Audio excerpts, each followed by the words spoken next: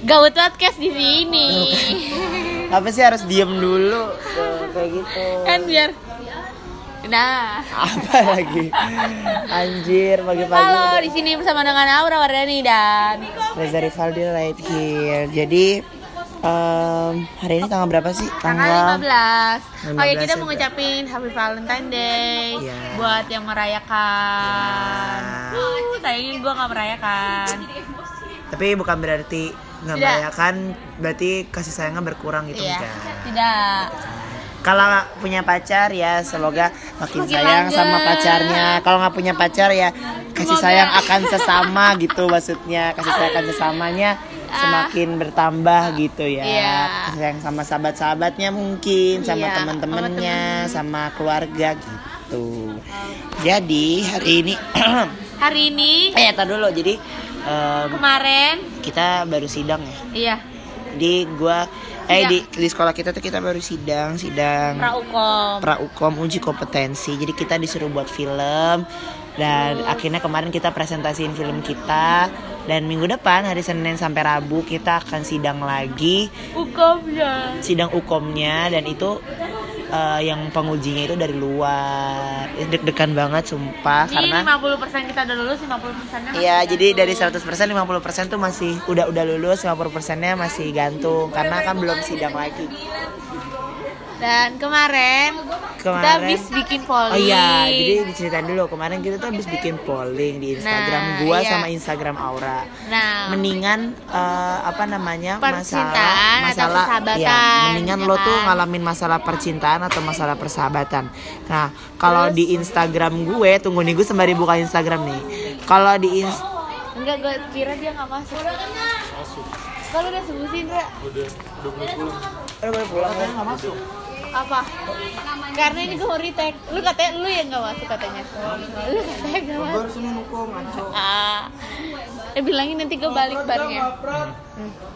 Nah, Nih. nah terus Kalau di Instagram gue itu 69% bilang lebih baik masalah percintaan daripada masalah sahabatan. Sementara yang milih masalah persahabatan adalah 31%.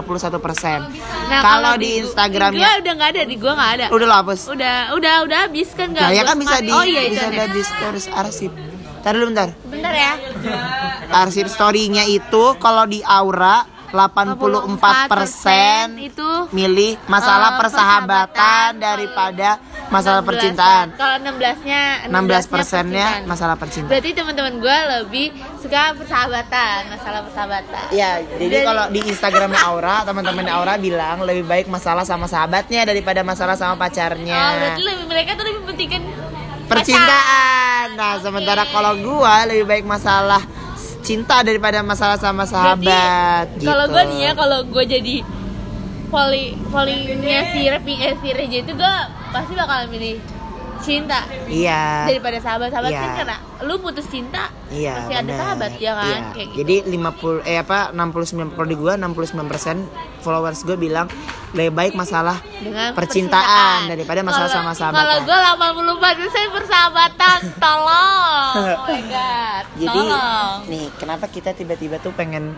ngomongin masalah kemarin kita bikin polling kayak gitu karena belakangan ini kita tuh kalau gue sendiri ngalamin yang namanya masalah sama sahabat. Bukan masalah sih, mungkin kayak miskom atau misunderstanding aja sih sebenarnya gitu. Mas kayak salah pengertian aja gitu. Nah, sama gue juga lagi mengalami masalah kayak gitu. Nah, jadi kayak ternyata kok ada cinta, jadi kayak adanya cinta kok jadi kayak bikin gua Jauh sama temen-temen gitu. gua jadi jauh ya gitu.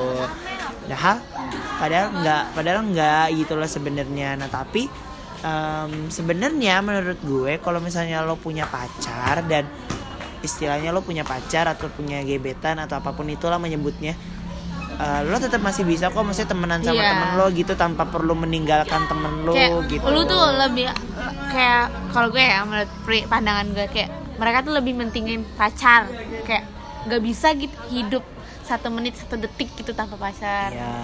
Kalau gue sih ya pacar ya pacar, ntar kalau ada waktu ya pacarnya ya adanya, terus kalau ada waktu sama temen ya sama temen gitu. Nggak bisa waktu lu main sama temen harus lu ganti sama pacaran. Iya gitu. Tapi maksudnya ngomong kayak begini bukan karena kita nggak punya pacar Iya, atau gimana, karena tapi emang benar gitu loh. Benar kalau gue jomblo. Iya. Reja pun juga jomblo. Iya, tapi enggak kayak gini deh. Coba ya ditarik gimana ya? Misalnya lo punya teman atau punya sahabat yang kayak udah deket banget sama lo gitu, dan care juga gitu. Once lo udah punya pacar ya pasti lo akan lebih banyak sama pacar lo gitu. Lo coba mikir dari posisi kayak temen lo gitu, temen lo yang kayak ya lo tinggalin gitu. Maksudnya gimana ya? Bukan ditinggalin tapi ditinggalin gitu. Bahasanya susah gitu. Di kayak apa ya? Menjauh lah ibaratnya, kayak gitu, menjauh dari teman gitu. lo, lebih deket sama pacar lo gitu. Gue nggak bilang itu salah sih, cuman maksudnya ya pinter-pinternya lo aja gitu loh, kayak oh ya udah berarti kalau misalnya gue punya pacar ya gue harus bisa membagi waktu antara dengan pacar gue sama sahabat gue gitu sebenarnya. Kan waktu sebelum nih gue pengen waktu lu belum pacaran, waktu lu tuh banyak lebih ke teman lu gitu. Iya benar. Terus gila ada pacar, lu lebih mementingkan pacar lu, dan kata gua lebih baik 50-50. Nah, ya mendingan 50-50 gitu. Jadi ke teman iya, ke pacar iya, jadi nggak menyakitkan dua orang sekaligus. Iya, karena terus terang kita di kelas ini juga merasakan ya bagaimana kita ini ya. Kita dulu punya teman, enggak dulu sih sampai sekarang teman kita masih ada, masih hidup kok orangnya gitu. Tapi tiba-tiba pas dia pacaran tuh udah gitu kayak aneh aja gitu, kayak udah ya lu gua gitu. gua tapi lu gua sama pacar gua ya lu ya udah gitu lu aja gitu. Tapi nggak sering juga, kadang-kadang kayak gue tahu nih. Tahu kan? Itu kan? Ya. Bukan ini dua. Apa? Ini nggak usah diinin dong. Ya itu. Iya kan gue bilang ini gue kan. Iya. Terus tapi apa ya? Menurut gue lebih gawat lagi kalau misalnya lo punya pacar. Lebih gawat lagi yang gini punya pacar yang bikin kita kayak ini, kayak jadi bikin kita jauh dari sahabat gitu loh. Kayak narik kita untuk jauh dari sahabat kita gitu. Iya. Sumpah itu. Lalu gue ngakak itu ngomong gue Ahel. Tadi gue ngomong gue gak konsen lo Ahel. Iya, gue juga ngomong juga sembari denger dia. Aneh ya. Terus iya gitu, misalnya kayak gue punya pacar nih, nggak usah deh, biasanya kan yang pengaruh cowok ya, kayak lo punya teman gitu, teman lo punya pacar, terus pacar teman lo itu kayak bikin lo jauh gitu dari sahabatnya. Menurut gue itu juga kayak ngeselin banget sih, kayak kayak apa sih gitu. Iya, lo datang tiba-tiba kayak macam lo ngerusak gitu persahabatan. Iya, kalau gini lo, kalau misalnya emang lo hubungan lo baik-baik aja gitu, tapi taunya lo ditinggalin. Iya. Gitu segala macam, sakit banget tuh kalau kayak misalnya kayak gitu menurut gue ya. Karena apa ya? Kayak ya istilahnya kasarnya gitu ya. Lu susah senengnya lu gue tahu gitu loh, dari sebelum lu dapat punya pacar sampai lu punya pacar tuh gue tahu cerita-cerita lu gitu. Lu sedihnya gimana, lu senengnya gimana, kalau lu ada masalah lu curhatnya ke siapa gitu, gue tahu kok gitu. Tapi tiba-tiba kayak lu udah punya pacar terus tiba-tiba lu ninggalin gue aja gitu, kayak maksudnya ninggalin sahabatan gitu loh, pertemanan gitu ya. Menurut gue kayak kesannya kayak ini banget sih, kayak ya nggak ini banget itu loh, nggak fair banget menurut gue gitu loh, nggak adil gitu. Tapi kalau gue nih ya, gue nih kalau misalnya gue pacaran, kalau misalnya lagi sekolah kan, misalnya beda sekolah gitu, kayak gue di sini dia di mana gitu, waktunya di sekolah berarti kan gue waktunya sama teman-teman gue, jadi ya udah sama teman, walaupun misalnya satu sekolah juga deh, satu sekolah nih misalnya misalnya gue BC nih, lu TKJ lah ya misalnya. Terus kan kita beda jurusan gitu kan, gue pasti punya banyak waktunya kan syuting gitu-gitu. Nah terus gue jadi punya banyak lebih waktu ke teman daripada ke cowok. Jadi kalau kayak gitu ya, kalau gue lagi sibuk, lu nya lagi santai, ya udah lu mau main ya main gitu. Jadi kayak ada lah waktu luang buat sama temen juga, nggak meski sama cowok juga. Iya bener. Terus ya habis itu tapi gini loh, kadang-kadang gue pernah tiba di masa kayak gue bener-bener kayak udah merasa ditinggal banget nih sama temen gue gitu. Tapi bukan gue yang lebay ya, cuman kayaknya gue yang ngerasa aja gitu, kayak gue sama dia tuh, sama sahabat gue tuh kayak jauh aja gitu loh, beda dari yang dulu gue sama sahabat gue gitu. Gue tiba-tiba datang di masa kayak apa gue mundur aja ya, maksudnya apa gue menjauh aja gitu dari sahabat gue gitu. Tapi menurut gue gini, itu laptop Tio lu dudukin. Terus? Tapi gini, gue pernah ceritakan sama teman gue, apa gue mundur aja ya, kata teman gue gini, lu anggap dia apa lu sahabat gue? Ya sahabat yang baik justru jangan ninggalin gitu loh. Jadi misalnya kayak misalnya nih Ra, gue sama lu nih, kita berdua jalan nih Ra, jalan bareng-bareng gitu, sampai dampingin kita jalan, tiba-tiba langkah lu tuh lebih duluan gitu daripada gue gitu. Lu berarti kan lu ninggalin gue kan, lu ninggalin gue tetap jalan, tapi nanti saat lu di depan sana, saat lu di depan entah di mana di depan lu jatuh, gue akan sama-sama jalan gitu. Nanti gue bakal ketemu lu, dan nanti gue yang bakal bantu lu buat jalan lagi gitu, bakal bantu lu buat bangkit lagi gitu. Jadi esensinya tuh kayak gitu. Misalnya ya kalau misalnya lu jatuh ya nanti gue akan tetap ketemu lu, nanti gue yang akan bantu. Dan belum tentu juga kan kalau pacar itu kayak gitu kan, kayak lu udah jatuh ya sudah gitu. Kayak cowok tuh kadang kayak lu nih, cowok nih ya 100% dia bersemangat itu pacaran tuh di awal.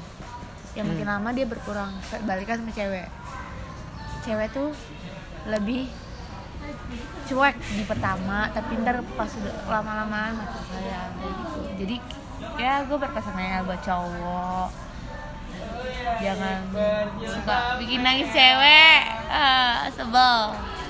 Pokoknya dari hasil polling kemarin, kita nggak milih yang mana, kita intinya sama-sama aja sih. Gue kayak intinya kan gue sama-sama pilih apaan, pilihan. Nah, terus kebanyakan diri aja milihnya ini, kebanyakan gue milihnya ini. Iqbal baru datang.